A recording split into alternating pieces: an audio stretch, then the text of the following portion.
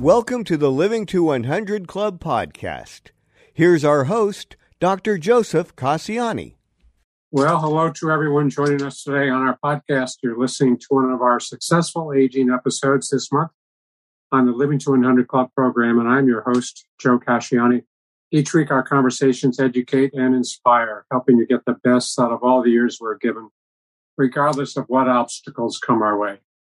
This is an encore appearance for a second time by Dr. Erlene Rosowsky, a friend and colleague who's returning to the Living to 100 Club podcast. On this occasion, we discuss couples therapy with older adult couples, those in long-term committed relationships, whether married or not.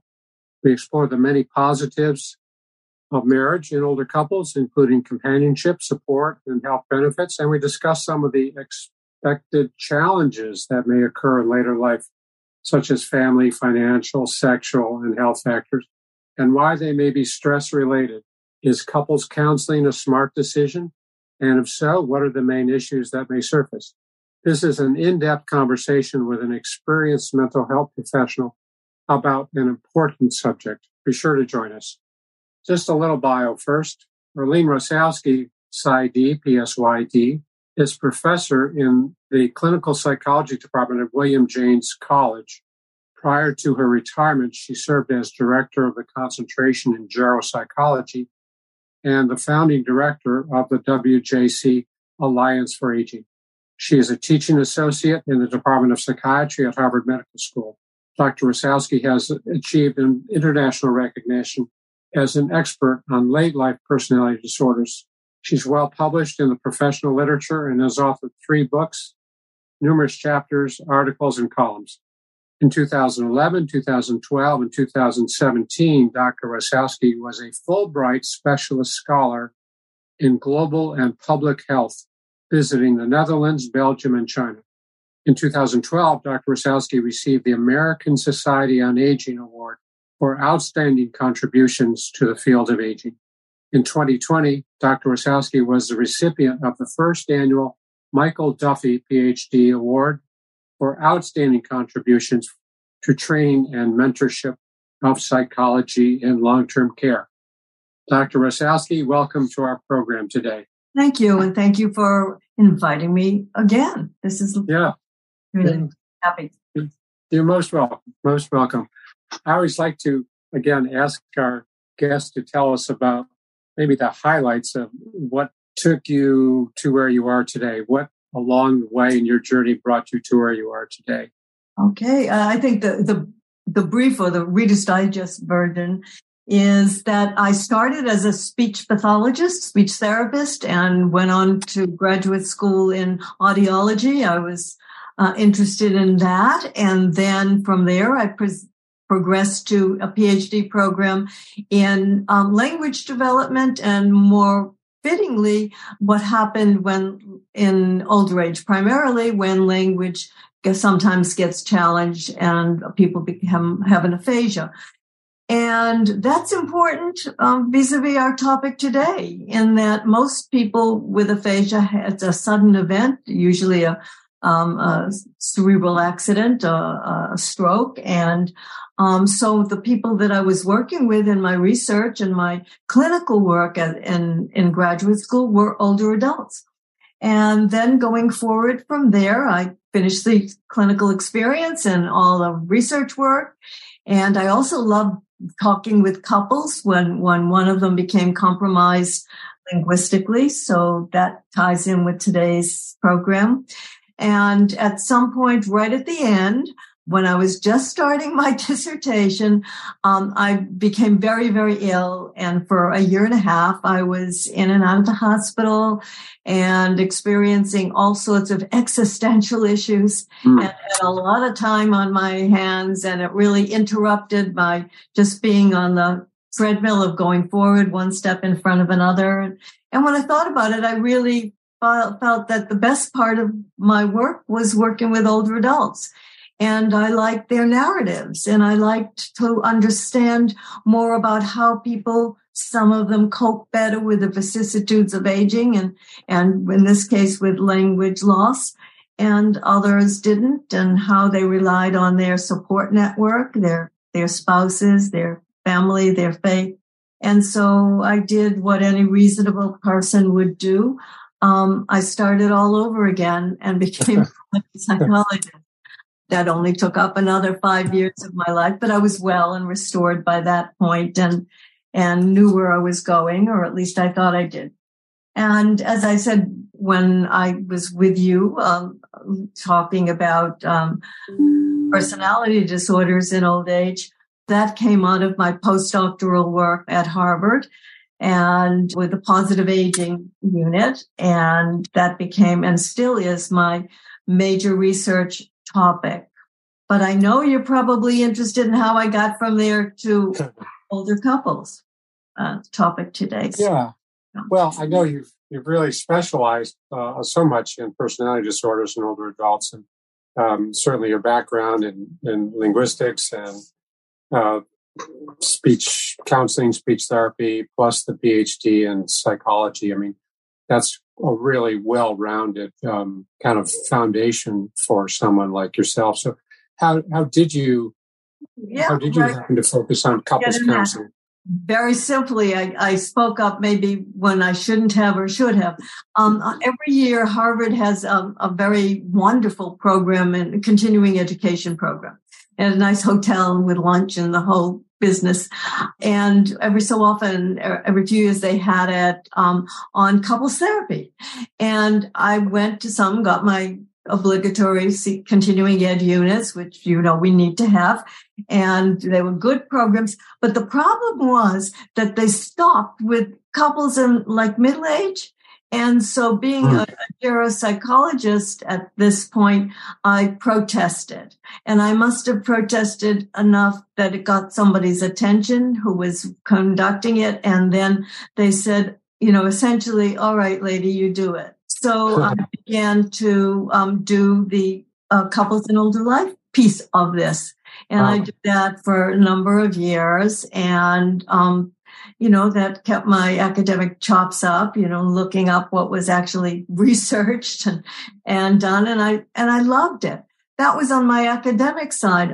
Concurrently, I was practicing as a clinician, and I was the head of a very substantially big research clinical group. And I had a number of couples that came into therapy with me. And I love doing that. So it's my second passion and delight to be able to have an opportunity to talk about it. So here I am to talk about it. Well, that's great. That's great. So glad you could join us today. I know we'll learn a lot. So I know you have a short passage you'd like to share with our listeners. And why don't you go ahead and read it for us? Okay, this will be my theatrical chops. Yeah, this comes from a compendium of short stories by Richard Bausch, Bausch. If any of your listeners haven't found him, I strongly recommend him. He's lovely. And it's called A Letter to the Lady of the House.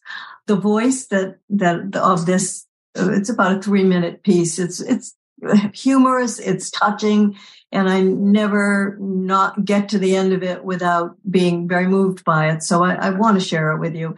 The person, the voice in this is a man, a married man who is just turning 70, cusp of old age, and he and his wife had been, I guess, before he writes this letter, preparing the house for the kids were going to be coming and the family, etc.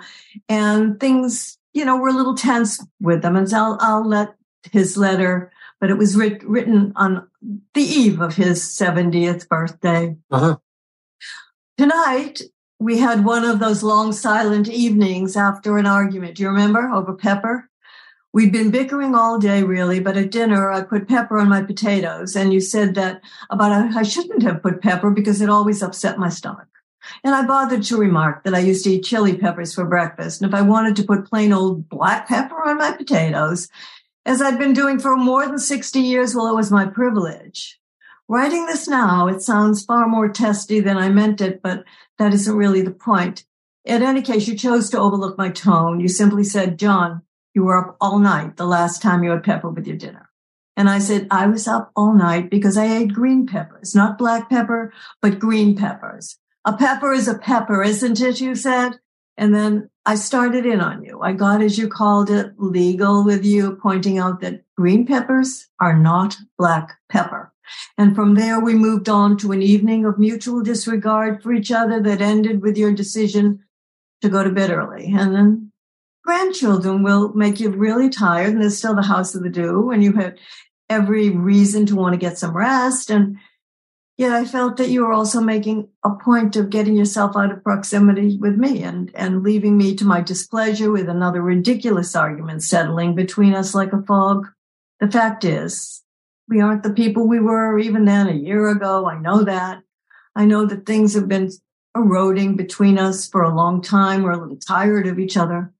There are annoyances. There are old scars that won't be obliterated with a letter, even a long one, written in the middle of the night, desperately sincere, under the influence, admittedly, of a considerable portion of bourbon whiskey, but nevertheless, with the best intention and hope that you might know over the course of this night how I came to the end of needing an explanation for our difficulty. We've reached this place.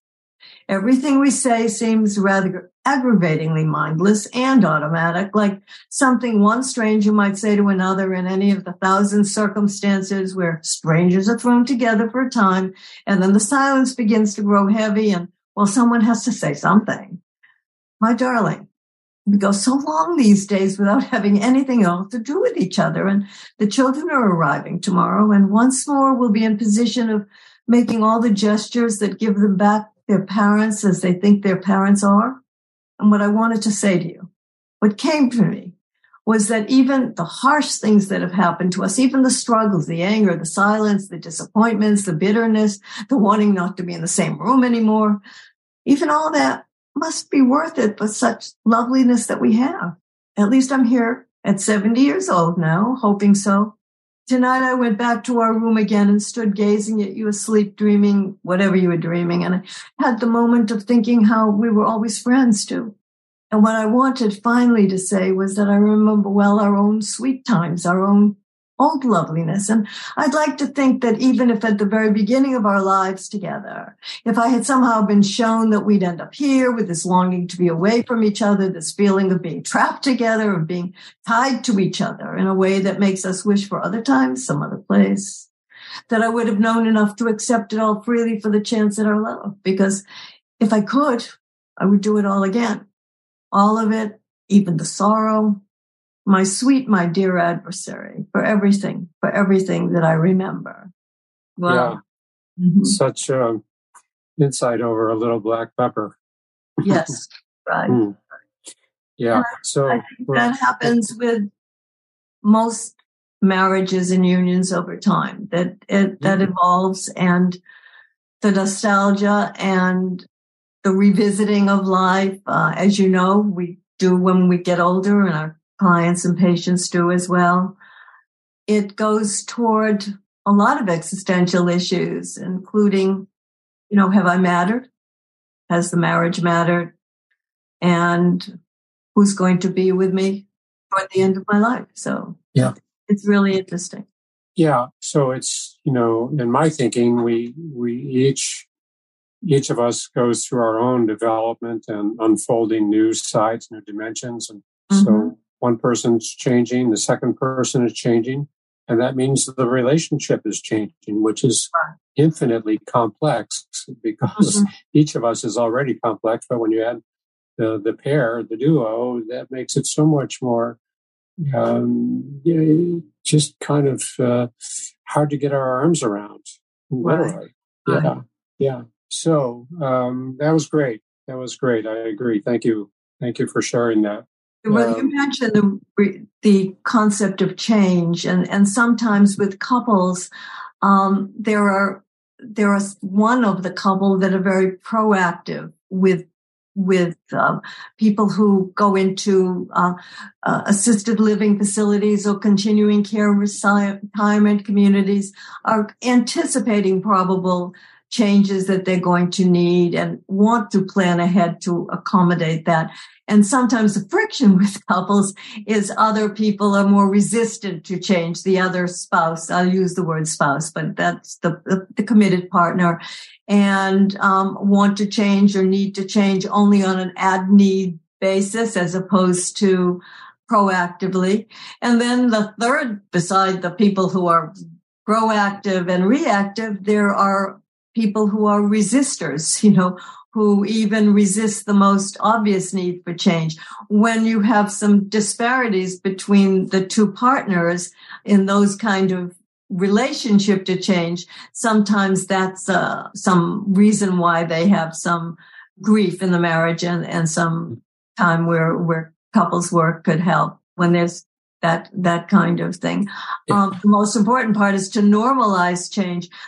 Folks always think of people, older adults, as old fuddy-duddies and resist change. It's an awful time to resist change because there's a lot of change that goes on as we get older.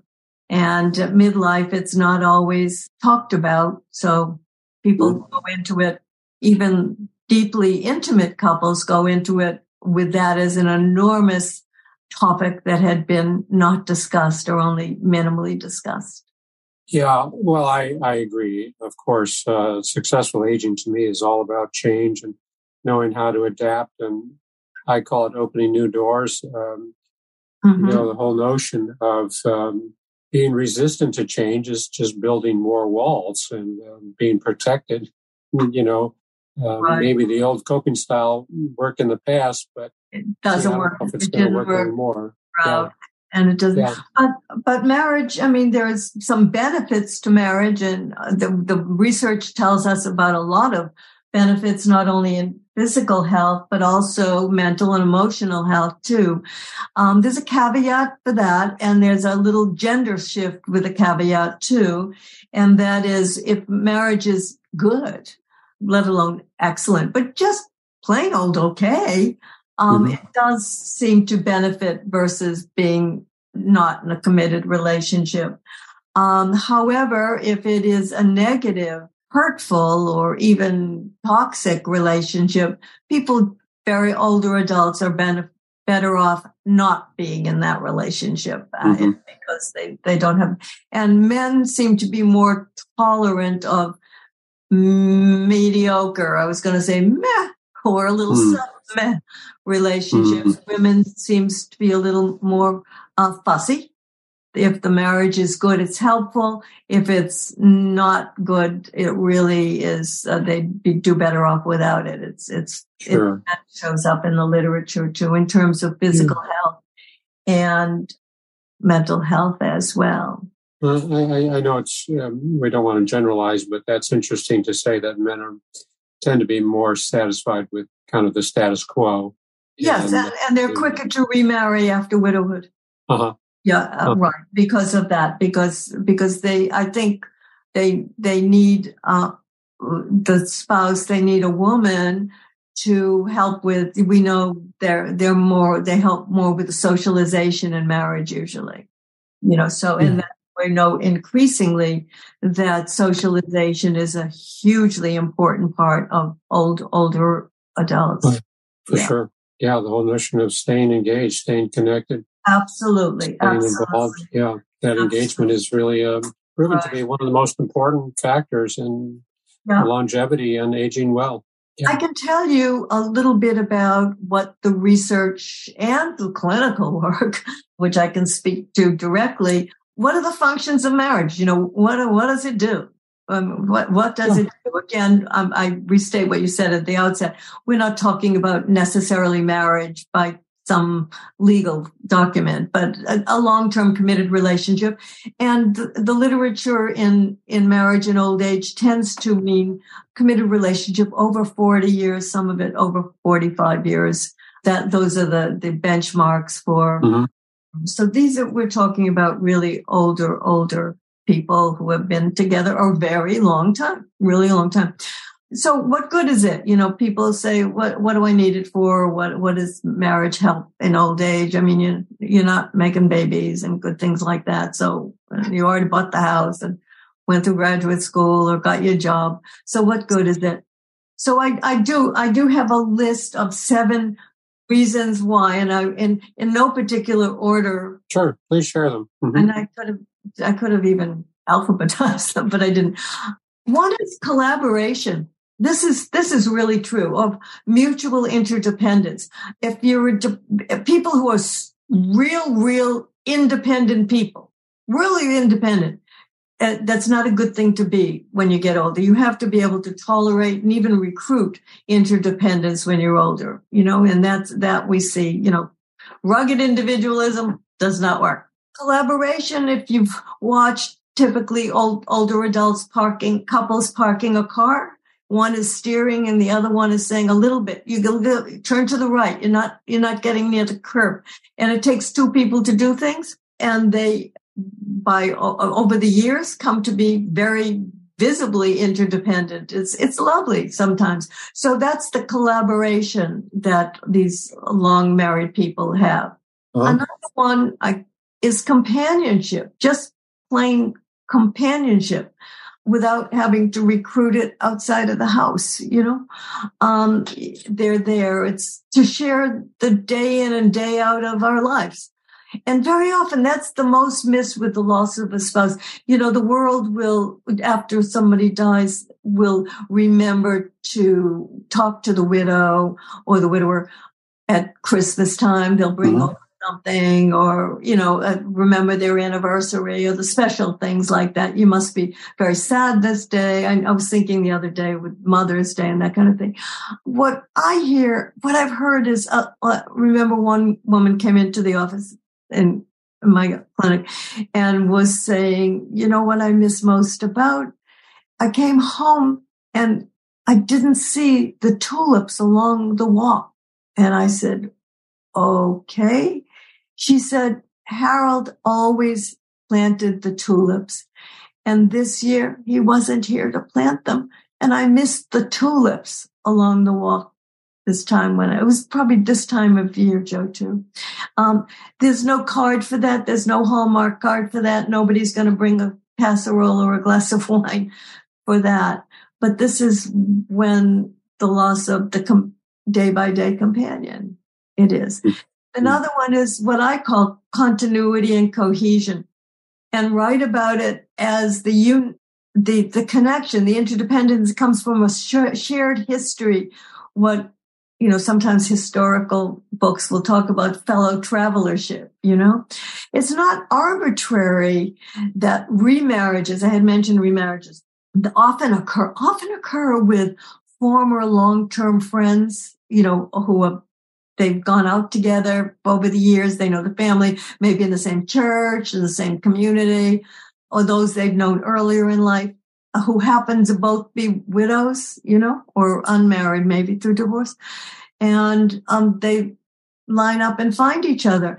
And I thought sometimes, well, that's lazy. This was before you can have it on an app with dating sites, but just kind of call in. And then I realized that there's something very delightful and supportive of continuity of yourself by having a shared history where somebody has known your wife or your kids or what they've done or things that, you experience together at town hall meetings or whatever.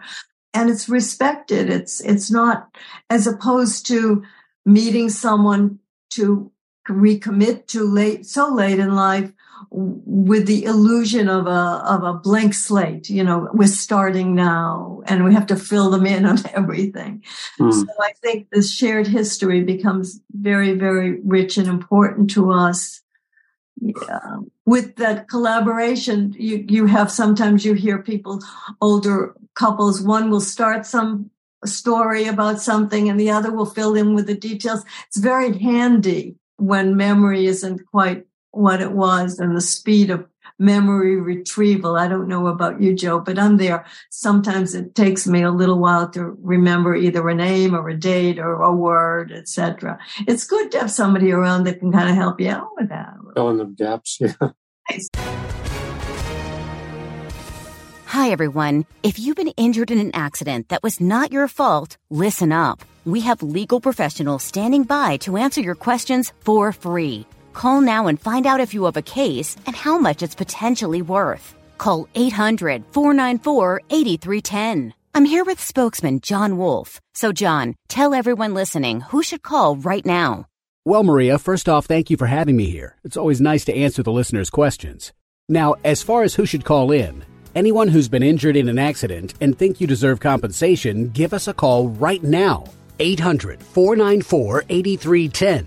You'll find out if you have a case and how much it's potentially worth. Thanks, John. You heard it, folks. Take advantage of this opportunity and call now. 800-494-8310. Advertisement sponsored by Legal Help Center, may not be available in all states. I agree. Nice. And another one is affirmation. In successful older marriages and people who say their marriage has been successful, each partner is able to affirm the other as having been chosen and committed to, and as not just at anniversaries with the roses and the card or whatever, but just you hear it deliciously. And an older man or woman will say, oh, she's the same sweetheart that I knew when she was 20 and I was 22, and they're now 92. She's not. And it's not a delusion. It's just that I fell in love with her then and I'm in love with her now. I think that's the essence of that famous quote in Robert Browning's home, grow old along with me. The best is yet to be, the last of life for which the first was made. I think there's something wonderful. Well, can I jump in here with just a comment?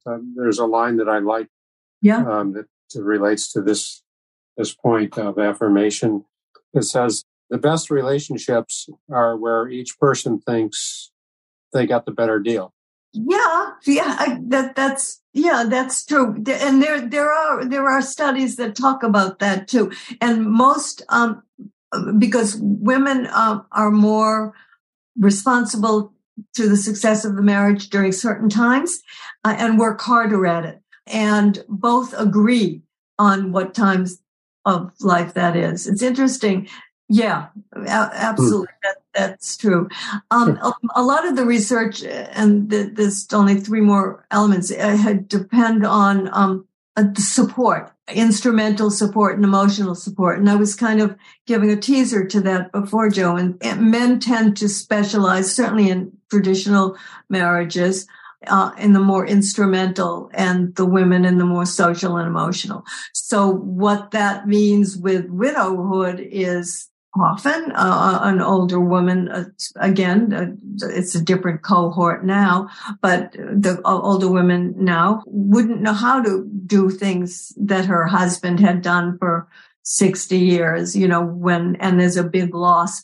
And you can generally hire that in if you have, you're able to support upbringing. But the social emotional, that the woman was in charge of more, is harder for a man to recruit. You can't, look in the online and find someone to call in. So that tends to be a different. But the final thing is, again, the research says, is that the paired status of it seems to serve to protect the individual from needing to go it alone in all the ways I was talking about.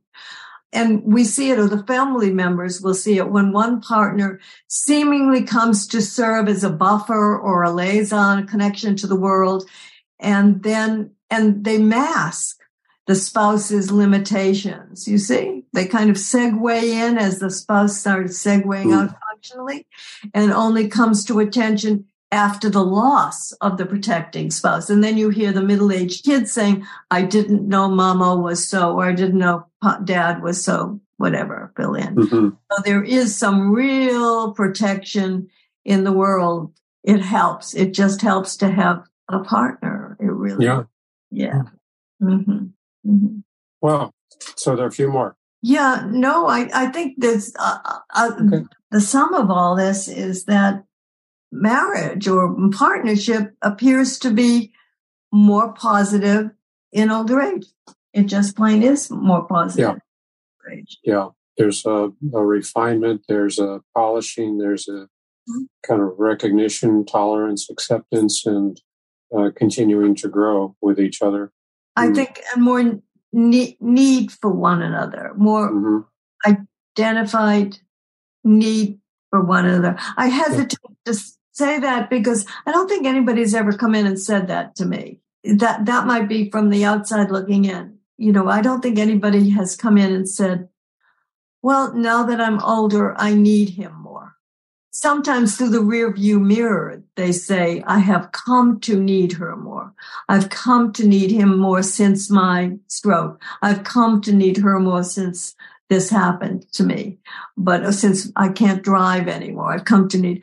But I don't think anybody identifies that. I've not heard it identified in advance or wondering how that need is going to feel.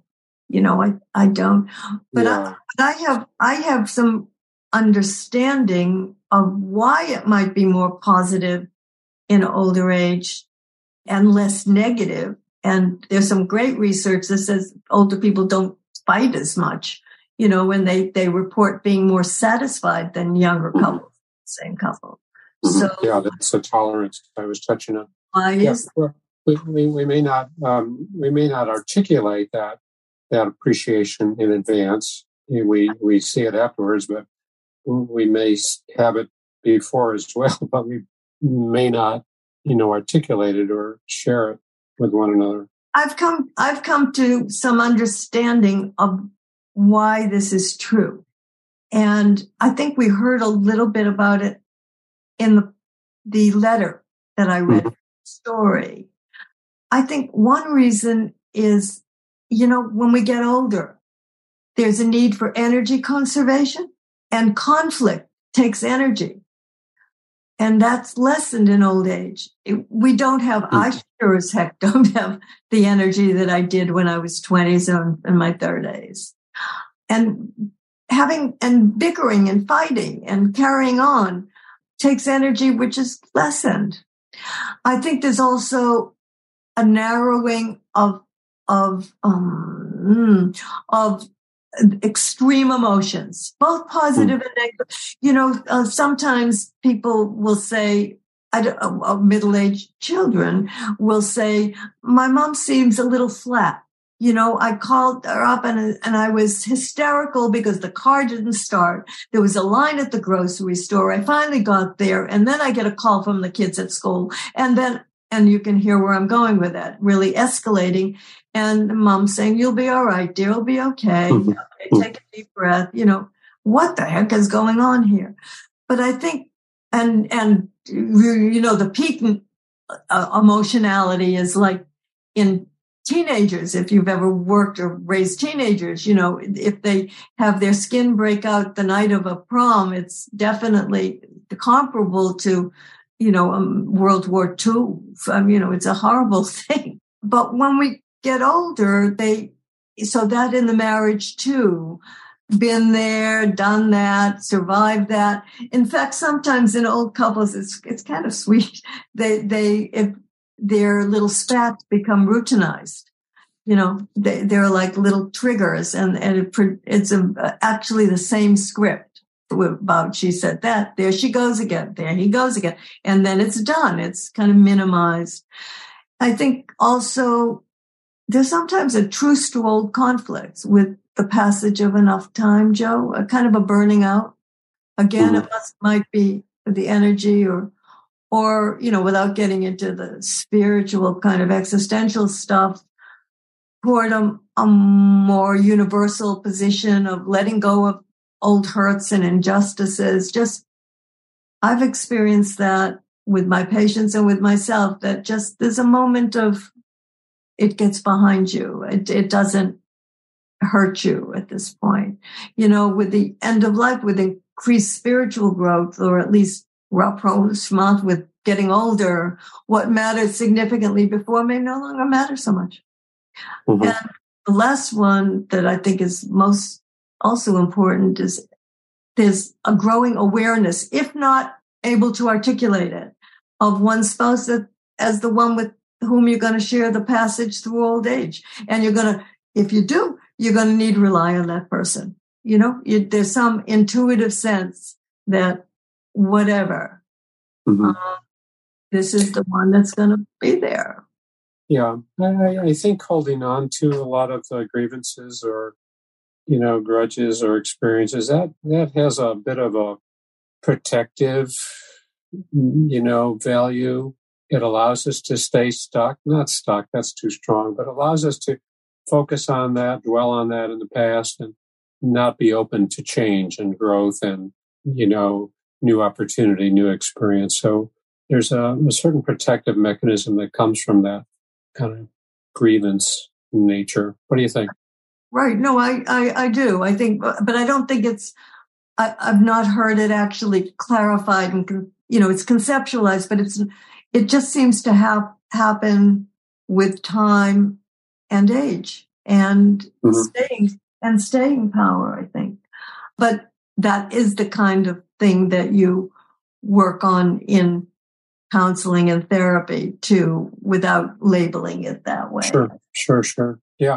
So for these long-term relationships, and one of the major events, of course, is the loss of a spouse, the death of a spouse, and mm-hmm. the person, may benefit from some individual counseling support. But what does that support look like? How would you? I know it's hard to put it into a simple explanation. What does that grieving process look like? Well, I can talk about the grieving process a little bit, but I would tell you that most people, as far as grieving the loss of a partner, that they don't need to come into therapy. You're talking about the death of a spouse. Is that what you were asking? Yes. Uh-huh. Yeah. Fortunately, not what you see very often, and it's one reason why people come into therapy. But certainly, most people, grief is a normal response to a major loss, and most people do not have what we call a complicated bereavement. There are people who do have a complicated bereavement, and that's a clinical situation. Very briefly, because I don't think this is the regular bereavement. People who have had a history of depression and high reactivity to loss in the past need to be watched for really going into a major depression, a functional downward spiral, because that requires and can be helped by therapy and sometimes medication, or sometimes just counseling by itself. There's also, again, in the clinical domain, I'll just mention 1 minute, there are some conditions that are so devastating and such a difficult trajectory where the caregiving spouse or the non-impaired, the non-ill spouse has a anticipatory, distinct grief reaction defined not by the final loss, which is what you were asking, I think, Joe, but by the ongoing progressive loss of the person. And you see that sometimes with the spouse of a dementia patient, especially the fast and hard types of dementia. Also some with Parkinson's disease or amyotrophic lateral sclerosis. And that has to be addressed in the hidden patient, which is the spouse, because it's associated with depression and severe anxiety, a lot of anger, a lot of despair. It's a loss of a person before the person dies. And it really, really is a major situation. It actually, the findings in the research say that the spouse's death in this is increased by the partner inducing this kind of chronic sorrow by about 20%. This is a big deal. In fact, cancer, being a caregiver for a cancer patient, was relatively harmless to the partners in this. And one can understand that, but without getting into great detail. Primarily, it's the loss of personhood, where the partner is no longer able to express partnership and appreciation and be with that person. It makes the burden of caregiving much, much harder. Yeah.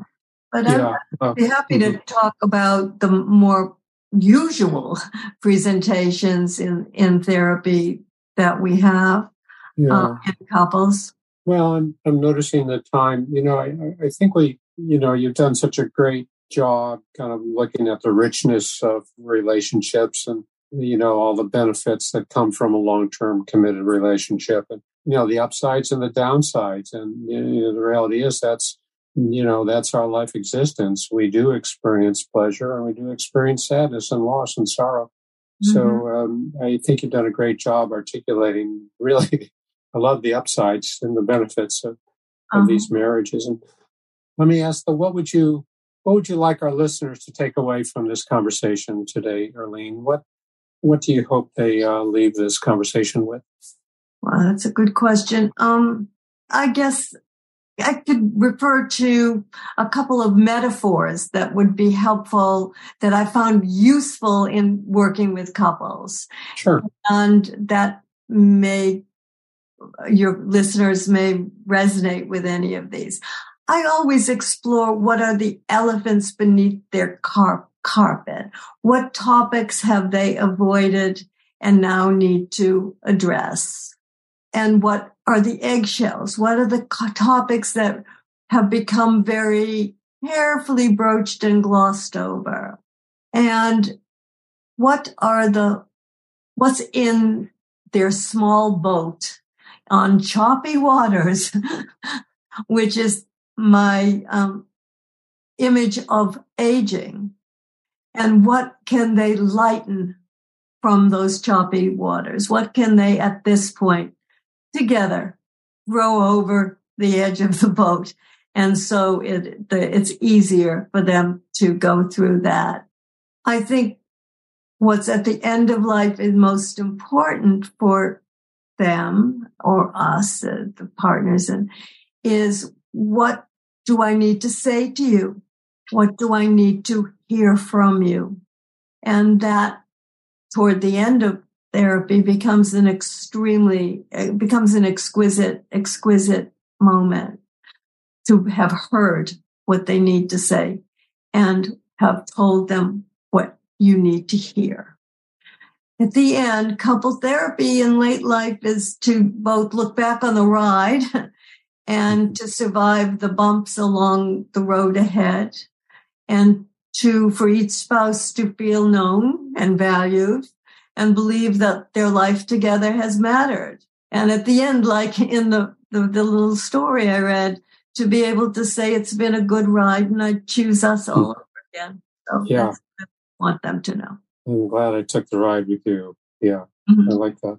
Wow, this has been great. That's so much, good content to hear and process and digest and hold on to. I really appreciate this, Erlene. It looks like we're out of time for today, though. But before we wrap up, I just want to remind my listeners to visit my website, livingto100.club, and sign up for my email list. Download a free copy of my 9 tips to make living longer enjoyable. You also see an option to contact me with your questions and comments. I welcome your feedback. Erlene, thanks so much for being a guest on our show. For those who might want to contact you, how can they do that? Thank you for inviting me again. My website is erlenesyd.com, ERLENEPSYD.com, or LinkedIn, my name. You can reach me through that as well. And I hope to be invited back again. It was lovely to have a chance to talk with you, Joe. Oh, it's great. It's great. Yeah, our friendship goes back a long ways. Our collegial work together goes back a long ways. So I've always valued that. Yeah, and I'd love to have you back. I do appreciate your presentation, your ability to touch on these very poignant topics. So thank you again. And thanks to all of our listeners for tuning in. Hope to see you next time. Okay, great.